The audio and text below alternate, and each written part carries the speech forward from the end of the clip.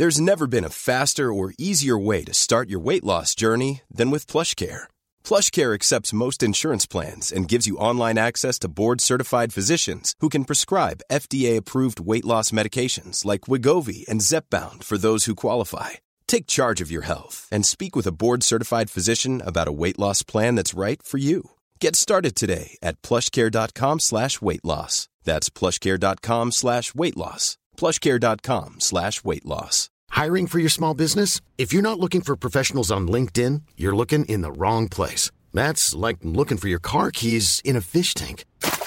LinkedIn helps you hire professionals you can't find anywhere else, even those who aren't actively searching for a new job but might be open to the perfect role. In a given month, over 70% of LinkedIn users don't even visit other leading job sites. So start looking in the right place. With LinkedIn, you can hire professionals like a professional. Post your free job on linkedin.com/people today. This podcast contains violence, adult themes, and material that may not be suitable for all listeners. Listener discretion is strongly advised. True North True Crime is produced on the traditional, ancestral, and unceded territory of the Squamish, Musqueam, and Tsleil-Waututh nations.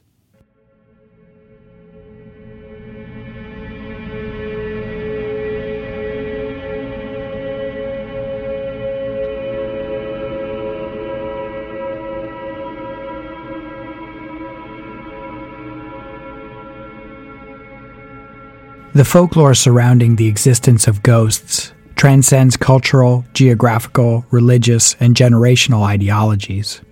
The idea that a soul or a spirit of a dead human or animal can appear to the living is something that has been debated since the first thing went bump in the night. Perhaps you've had an experience, something that you saw that you couldn't explain. Possibly it was a sound or a voice that came out of the darkness when you knew you were alone. Or maybe it was just a feeling, a cold breeze that cut through your bones that no one else felt, a shiver. In the year 1878, multiple people in the small town of Amherst, Nova Scotia, experienced a haunting that lasted for more than a year. While many of the townsfolk witnessed the unexplainable phenomena, one teenage girl was the victim of a particularly malevolent spirit. Tonight, we present the Haunting of Esther Cox, and you are listening to True North True Crime.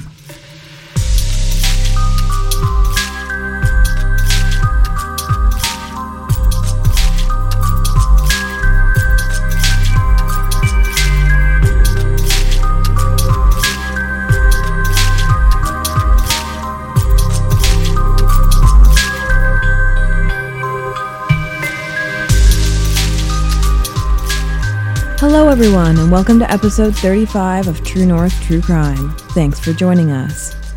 Before we start this week's episode, we have to shout out some people who bought us some coffees this week. A huge shout out to Kayla, Jasmine S., Michelle E., Ronnie, and an anonymous donor. If you would like to buy some coffee for our next episode, you can do so at buymeacoffee.com/TNTCpod. Or if merchandise is more your thing, we have True North True Crime shirts and sweaters available at our TeePublic store. We will link that in our show notes. As always, we are super grateful for all of you for joining us each episode as we bring attention to missing people and victims of violent crime in Canada. For tonight's episode, we are going to do something a little different. We are both big Halloween fans. We love the season, paranormal stuff, and scary movies. And as some of you may remember, last year for Halloween, we presented the story of Agnes Bings, who was murdered in 1899 in Victoria, British Columbia. So with it being Halloween month, tonight we are going to be talking about a true story of possession that occurred in the 1870s in Nova Scotia. We just wanted to take a quick break from the cases that we normally cover to do something a little different and in keeping with the season.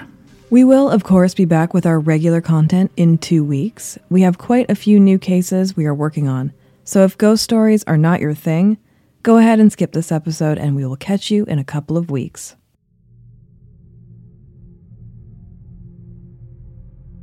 Tonight we are talking about the haunting of Esther Cox. This story is also known as the Great Amherst Mystery.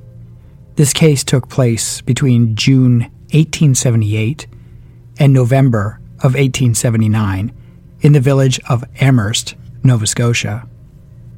We put this episode together using some historical documents and news articles. We also used the book The Haunted House, written by Walter Hubble in 1879.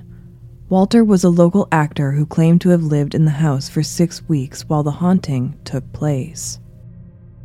In the 1870s, Amherst, or Amherst, Nova Scotia, was a village of about 3,000 people. Amherst is located on the Bay of Fundy, a body of water known for its incredibly high tides. Amherst is located on the traditional territory of the Mi'kmaq people. In the 1870s, Amherst was doing well. The village benefited from being an important stop on the railroad that connected Halifax to Montreal.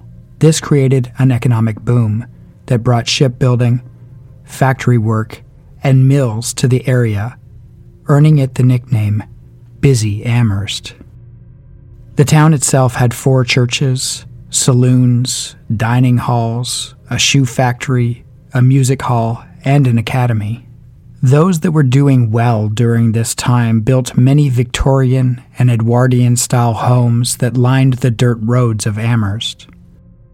These homes had manicured lawns and gardens with trees, flowers, and plants of rare varieties, signifying the wealth of the inhabitants. On Princess Street was one of these homes. The 2-story home was painted a bright yellow. It had a small front yard that extended to the back of the home near the stable. From the outside, the home was pleasing to the eye. Inside the home, on the first floor, was a basement cellar. On the main floor was a kitchen, a dining room, a sewing room, and a front parlor with a beautiful bay window. Upstairs were 4 small bedrooms, 2 facing the street and 2 facing the back of the home. There was a coziness about the home that was undeniable, and the pride that went into the house by its owners was obvious. Inside this home lived a shoemaker by the name of Daniel Teed. Daniel Teed was a well-respected and trusted person in the community. It is said that he never owed $1 to anyone if he could help it, and that he would help others whenever he could. He lived with his wife Olive and their 2 small boys. Olive is described as a small but mighty woman who works tirelessly from morning until evening, tending to their animals, their home, and their children. Like her husband, Olive was admired and respected in the community. Daniel Teed and his wife Olive would also have boarders staying with them from time to time, including members of their extended family. Early in the spring of 1878, Olive's 2 sisters came to live with them in Amherst. Their names are Jane Cox and Esther Cox. Jane was 22 years old and described as beautiful and confident. In a very short period of time, she had many romantic suitors lining up to get to know her. She was also popular among the women of the town, with many wanting to be in her social circle. She regularly attended the Townsend Church, which was a big part of the social society in Amherst at the time. Esther Cox was Jane and Olive's youngest sister, the youngest of 6 sisters, in fact. In 1878, she was 18 years old, having been born on March 28, 1860, in Upper Stewiacke, Nova Scotia. Esther was born smaller than most babies and was raised mostly by her grandmother. Sadly, her birth mother died just 3 weeks after she was born. Having spent most of her early childhood years with her grandmother, Esther developed old-fashioned sensibilities. As she grew into her teens, she was often referred to as an old lady due to her likes and traditional views. But she was also known to be highly susceptible to other people's opinions and influences. Physically, Esther is described as short and stout, with curly, shoulder-length brown hair and large blue-gray eyes. She had a pale complexion and a rounded face that often had an expression that could be read as saying, "Why do you stare at me so? I cannot help it if I am not like other people." Esther was popular in Amherst. She was kind-hearted and honest. This attracted many people to her, but it was her playfulness that made her popular among children. You could often see her playing games with groups of kids in parks or on lawns. Esther also had a cheeky side, often responding to her sister Olive's demands with eye rolls or exasperated puffs of breath. Esther's father moved to the United States to be with his third wife, thus leaving his daughters to figure out life for themselves in Nova Scotia. This is why they moved to Amherst, to live with Daniel and Olive. Like many people, Esther dreamed of falling in love and being swept away in some giant romantic gesture. After dinner each evening, she enjoyed going for a walk and then sitting on the front porch until the moon came out before retiring to bed for the evening. On some of these evenings, she would be visited by a man by the name of Bob McNeil. Bob McNeil was a young man who worked at the shoe factory where Daniel Teed worked. While he was known as a shoemaker, not much else is known about Bob. Bob was new to town. But this much is clear. Esther's sisters did not like Bob. They all had a very negative opinion about him. Most believed that he was just a financially poor man looking to take advantage of a woman whose family could take him out of poverty. One evening in August 1878, after dinner, Esther put on her favorite brown dress and sat on the front porch hoping for a visit from Bob. She sat there until the sun set and the stars came out, but Bob did not arrive. She quickly got changed for bed, but then went down to the basement of the house and drank a pint of buttermilk. While down there, she saw a large black rat. This was odd, as the home never had vermin. She went to bed that evening upset and hurt about Bob. Her sister Jane lay in the bed across from Esther and stated, "You are foolish to be upset about the likes of Bob McNeil," to which Esther responded, "Mind your own business, Jane." The next day, Esther was in a foul mood, both hurt and angry that Bob had seemingly snubbed her. Eventually, she confided in her sister Olive that she was upset about Bob.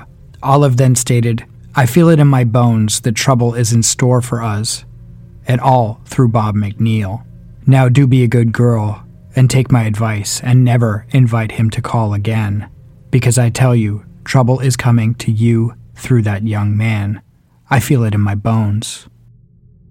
On the evening of August 28, 1878, Esther would learn just how dangerous Bob McNeil was. After supper, Esther made her way out to the porch as usual. On this evening, clouds had begun to gather on the horizon, and there was a dampness in the air indicating an impending rainstorm. As Esther sat on the porch, a carriage made its way up to the front gate. Out hopped Bob McNeil. He looked at Esther and said, "Put on your hat and jacket and go for a ride with me so I can explain why I didn't call on you last night." So she did. She quickly got changed and hopped into his two-person, single-horse-drawn buggy. Bob drove the carriage through Amherst, but then took a road that led them out to a marsh. As they approached a wooded area, the rain began to pour down on both of them. Bob's demeanor shifted. He stopped the buggy and pulled out a pistol that he had in his pocket. He pointed the gun directly at Esther and demanded that she get out of the buggy or he would kill her where she sat. Esther refused his commands. She demanded that he get back in the buggy and take her home, but Bob placed the pistol against her temple and made further demands and threats. What else happened in the woods that day may never be known, but we do know that the sound of an approaching carriage scared Bob. He got back into the buggy and drove Esther home at a breakneck speed. Esther arrived at the cottage on Princess Street, soaked and terrified. Bob rode off, never to be seen again. Over the next 4 days, Esther remained traumatized and depressed. She became gaunt in appearance and began to roam the streets of Amherst aimlessly. Every night, she would cry herself to sleep. 7 days later, on September 4th, Jane was awoken by Esther's screams from the bed beside her. Esther claimed that she had heard something under the bed. The sisters searched and found nothing. The next night, it happened again. This time the two sisters both heard a rustling sound coming from a small green sewing box under the bed. They pulled the box out from under the bed and placed it in the center of the room. Suddenly, the box jumped a foot into the air and then dropped. Not once, but twice. They opened the box, but only sewing materials were inside. Confused, they both went back to sleep. The following evening, Esther became feverish and went to bed early. That night, around 10 p.m., Esther woke screaming and yelling, "I'm dying. I am dying." Her sister Jane quickly lit the lamp. Esther stood in the middle of the room, with her hair standing on its ends. Her face was swollen and blood red. Her eyes were bulging from their sockets. Daniel, Teed, and Olive quickly ran into the room. They guided Esther back to the bed when she suddenly began to swell. Her hands, feet, body, and face began to inflate at a rapid rate. Her face was red, but her skin was ice cold to the touch. As the whole household gathered around Esther's bed, there was a loud clap of thunder. They all looked out the window, only to see a clear and starry night. At that moment, bedsheets began flying around the room, coming to gentle resting spots on the floor. 3 more loud thunder reports rocked the house in quick succession, and then abated. In the bed, Esther returned to her normal appearance and fell into a peaceful sleep. The rest of the family retired for the evening. This may have been the end of the night for everyone, but it was just the beginning of the haunting that would terrorize the family.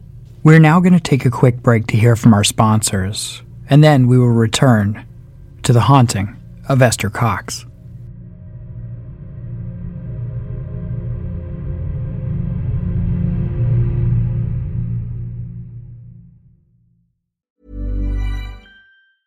Hi, I'm Daniel, founder of Pretty Litter. Did you know cats tend to hide symptoms of sickness and pain? I learned this the hard way after losing my cat, Gingy. So I created Pretty Litter, a health monitoring litter that helps detect early signs of illness by changing colors, saving you money and potentially your cat's life. Pretty Litter is veterinarian developed, and it's the easiest way to keep tabs on your fur baby's health right at home. Go to prettylitter.com and use code ACAST for 20% off your first order and a free cat toy. Terms and conditions apply. See site for details. Millions of people have lost weight with personalized plans from Noom. Like Evan, who can't stand salads and still lost 50 pounds. Salads generally for most people are the easy button, right? For me, that wasn't an option. I never really was a salad guy. That's just not who I am. But Noom worked for me. Get your personalized plan today at Noom.com. Real Noom user compensated to provide their story.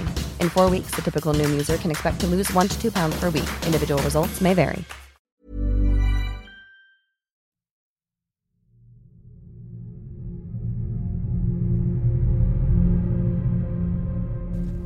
And we are back. The evening before had been a huge shock for the family, and they were all struggling to make sense of what they had experienced. In fact, the next day, Daniel Teed, the head of the household, paid a visit to the local physician, Dr. Cartwright. While the doctor laughed it off at first, he did agree to sit with Esther for a few hours during the night. That evening, the doctor arrived to find Esther in bed. The family gathered around her as the doctor examined Esther. He came to his diagnosis. He believed that she was suffering from nervous excitement brought on by some kind of shock. Just as he gave his diagnosis, the bed sheets began to slowly rise off of the bed. The doctor looked at the family in astonishment and proclaimed, "How wonderful!" Just then, 3 thunderclaps came seemingly from under Esther's bed. In the silence after the thunder, the group gathered in Esther's room began to hear scratching on the wall, as if a sharp object was being used to carve the wood. The following words appeared on the wall above her bed. "Esther Cox, you are mine to kill." This was followed by more thunder and large chunks of plaster falling from the ceiling until it all stopped. The doctor left with a promise to return the next night. Good to his word, the doctor returned the next night to administer a sedative to Esther. He believed that if he could calm her nerves, she could have the strength to fight whatever was ailing her and causing these odd manifestations. He was wrong. That night, the thunderclaps started again, and this time, rather than coming from underneath the bed, they seemed to be coming from the roof. The doctor ran outside to see if anyone was hammering on the roof, but there was no one there. 3 weeks later, the sounds and the possession continued. Only now it had become the talk of the town. Other folks in Amherst had heard the thunderclaps coming from the home on Princess Street, and word had gotten around that Esther Cox was possessed. In fact, people began to gather outside the house to catch a glimpse of the possessed girl. One night stands out in particular and may shed light on what was really happening with Esther. She rose out of bed like a zombie, hands out and stiff, and in a low and calm voice, she told everyone in the room about the night that Bob McNeil had assaulted her. As time went on, they learned two things about the possession of Esther Cox. The first was that the sounds and events would only occur when Esther was in the home, whether it was day or night. They also learned that they could communicate with the entity by asking it questions to which it would respond with knocks. 1 knock was a negative response, 3 knocks were positive, and 2 knocks were unsure. They even used the alphabet to help the entity to spell words by knocking when they came to a certain letter. News of the Amherst haunting brought some notable and respected people to town. A month after the manifestations began, a clergyman by the name of Dr. Edwin Clay came to witness things for himself. His theory was that Esther had received such a high degree of trauma during the attack by Bob McNeil that she had become a battery that shot electricity or lightning. This is what he believed was causing the thunder. He also believed that everything that was happening was real and not a hoax, as some had begun to speculate. Reverend R.A. Temple of a local church also came to the house to see what was happening.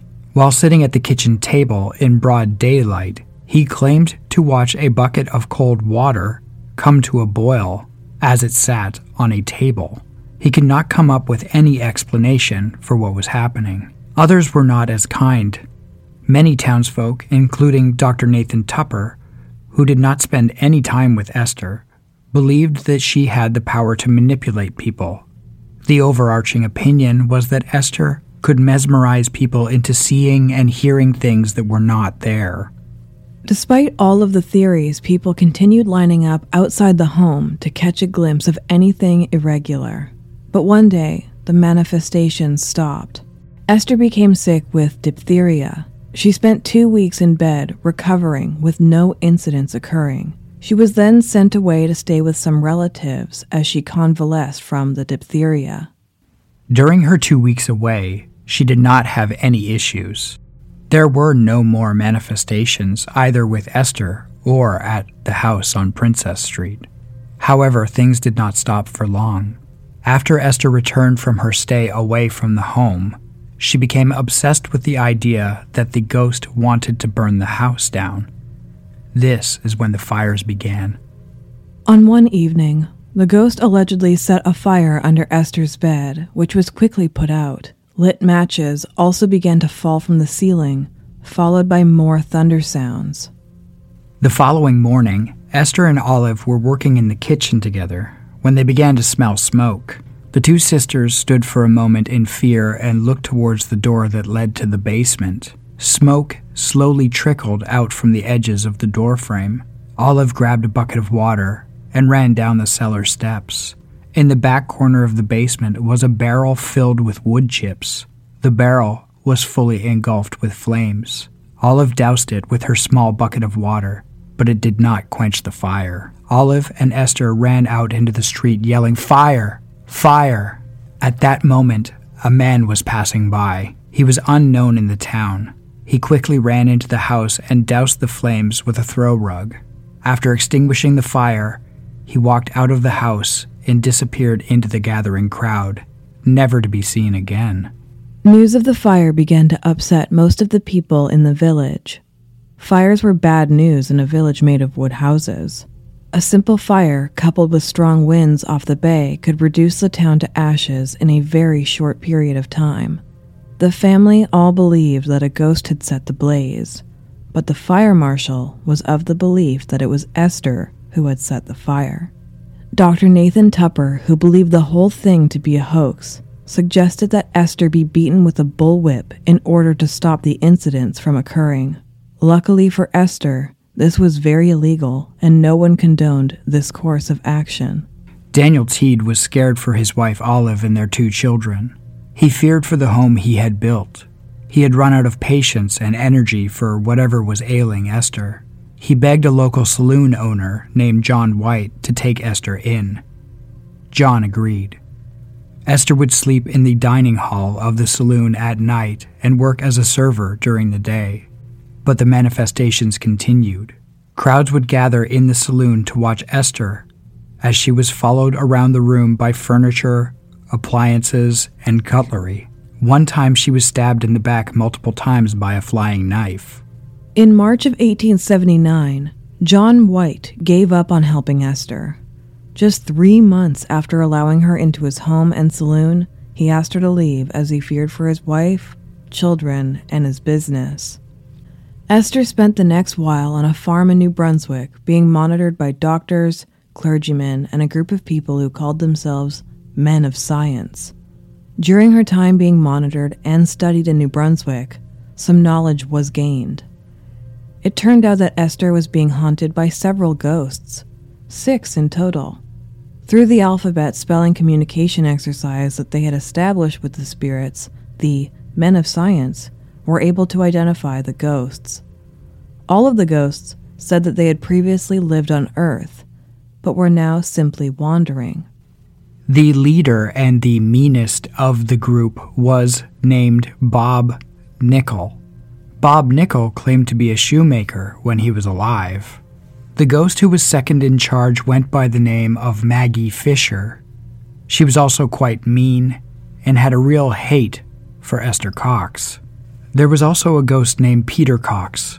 He claimed to have been dead for 40 years and also stated that he was actually related to Esther. Peter was more of a peacemaker and often asked the other ghosts to refrain from using foul language and from breaking things. Peter Cox was not really interested in haunting people or scaring them. He was an older man who was content to just be a ghost. There was also Mary Fisher, who was the mean ghost Maggie Fisher's sister. There was a ghost named Jane Nickel, who was related in some way to the malevolent Bob Nickel. And then there was Eliza McNeil, who seemed to never bother anyone. In fact, it is said that Mary Fisher, Jane Nickel, and Eliza McNeil were not very good at being ghosts, as all they did was walk around the house and occasionally knock things over. Eventually, Esther returned to Amherst and to Daniel Teed and Olive's home after being studied in New Brunswick. It was at this time that Walter Hubble, the author of the book about Esther, came to stay at the home in Amherst for 6 weeks in order to observe the goings-on. Walter was a theater actor who had just finished a tour of a show in Newfoundland. While not a scientist or an expert in the occult, he simply wanted to observe the haunting firsthand and eventually write a book about what he saw. And the ghosts did not disappoint. Apparently the ghosts had a fondness for throwing cutlery at him at all hours of the day. He remarked how grateful he was that the knives in the home were so dull.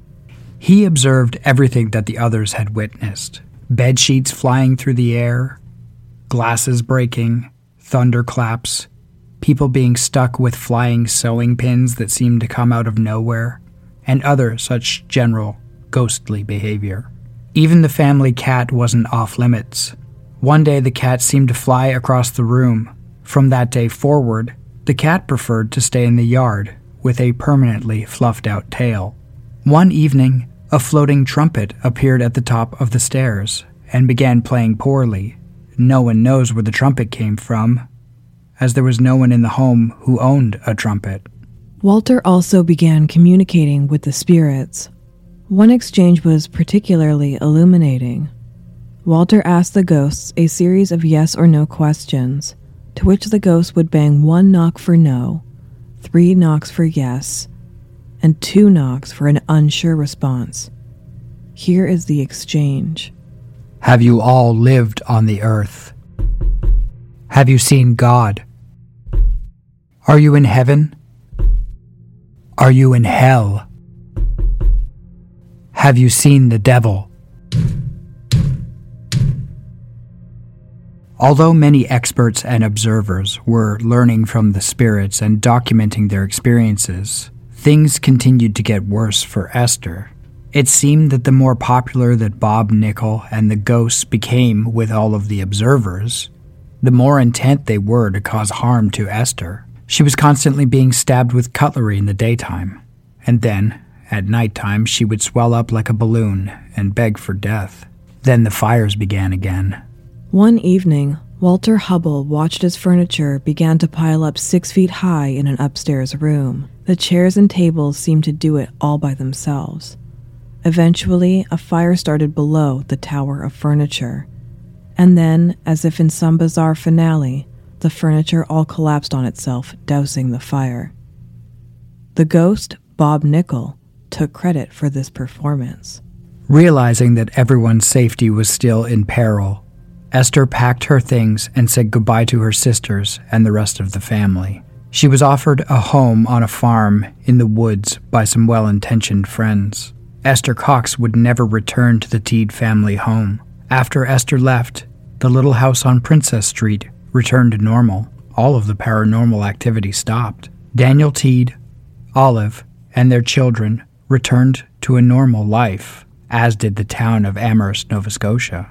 Esther, however, lived deep in the woods on a farm with a family named the Van Ambergs. While on the farm, she enjoyed quilting, playing with the children, and cooking. In August of 1879, a year after Esther was assaulted by Bob McNeil, her life seemed to be returning to normal. After a year of being tormented by spirits and observed by strangers, Esther was calm and content.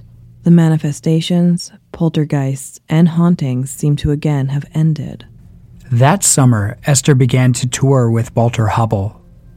They had planned to go from town to town to tell her tale. They would sell tickets and share her story with the world. But after only 2 engagements, they canceled the tour. It would seem that audiences were not ready to hear her story. At one of the engagements, she was confronted and called a hoax and a fraud by members of the audience. For everyone's safety, they canceled the tour. In the autumn of 1879, Esther Cox returned to Amherst to work as a domestic helper for a local court clerk named Arthur Davison. Esther had only been there a few months when in November of 1879, Arthur's barn burned down. Esther was blamed for starting the blaze, but she insisted that it was actually a ghost who did it. When she explained this at the trial, the judge was not impressed, and Esther was convicted of arson. She was sentenced to 4 months in prison, but there was a public outcry. Many people believed that Esther was not in control and that the court should show mercy on her. She was released after just 1 month in prison. And again, the manifestations stopped. This time, it seemed, for good. There are no newspaper reports about Esther after this time period. No one can definitively say why the hauntings stopped. Rumors have circled that Esther was cured by a Mi'kmaq shaman. Esther would eventually marry and live in Spring Hill, Nova Scotia, and then divorce. But she would eventually marry again.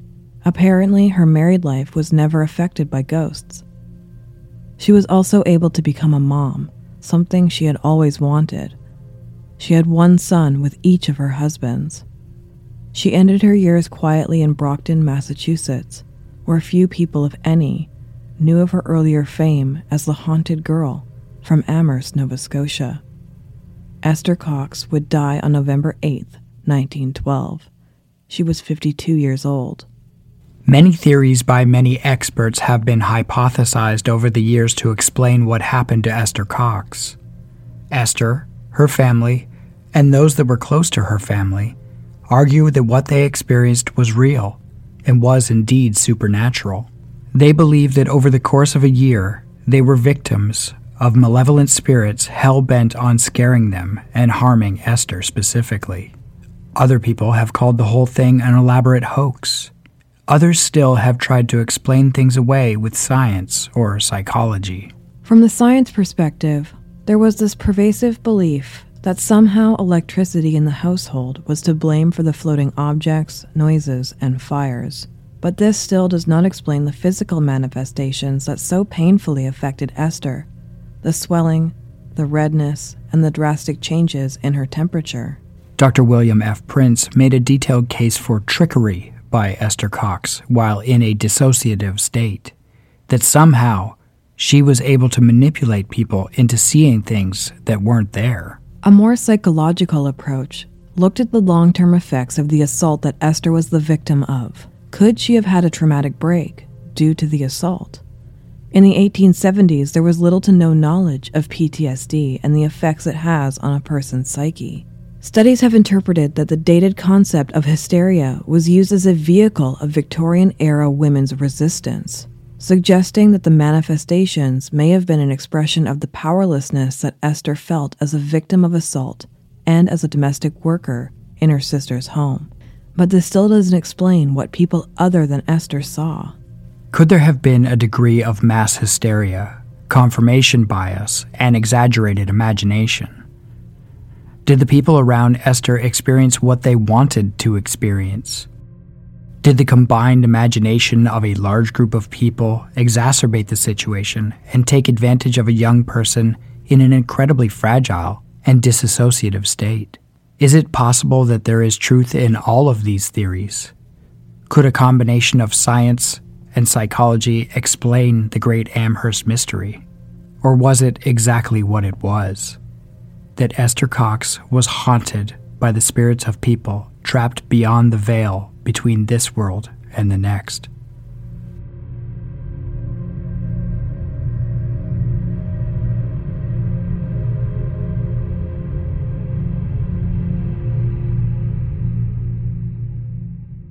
Thank you so much for joining us tonight for this Halloween episode of True North True Crime.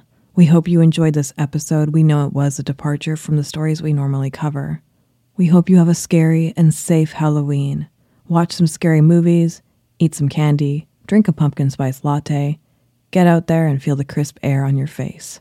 As usual, we want to thank you all for joining us on this podcast journey. We truly do have an awesome group of listeners, and we appreciate you all. Our producers on the podcast are Lisa Marie, Amy's Book Reviews, Thomas E., Susan S., Alex and Andrea P., Kennedy, Alberta, Cindy McD., Blair M., Alyssa S., CJ Gize, Anastasia, Ariel E., Melanie E., Kelly D., Carolyn M., Emily L., Jason D., Jimmy H., Tiffany C., Keith R., Mari M., Lorena, Queen Nebula, Maureen, Jesse D.R., Louise Rickshaw, and the Missing and Unexplained podcast.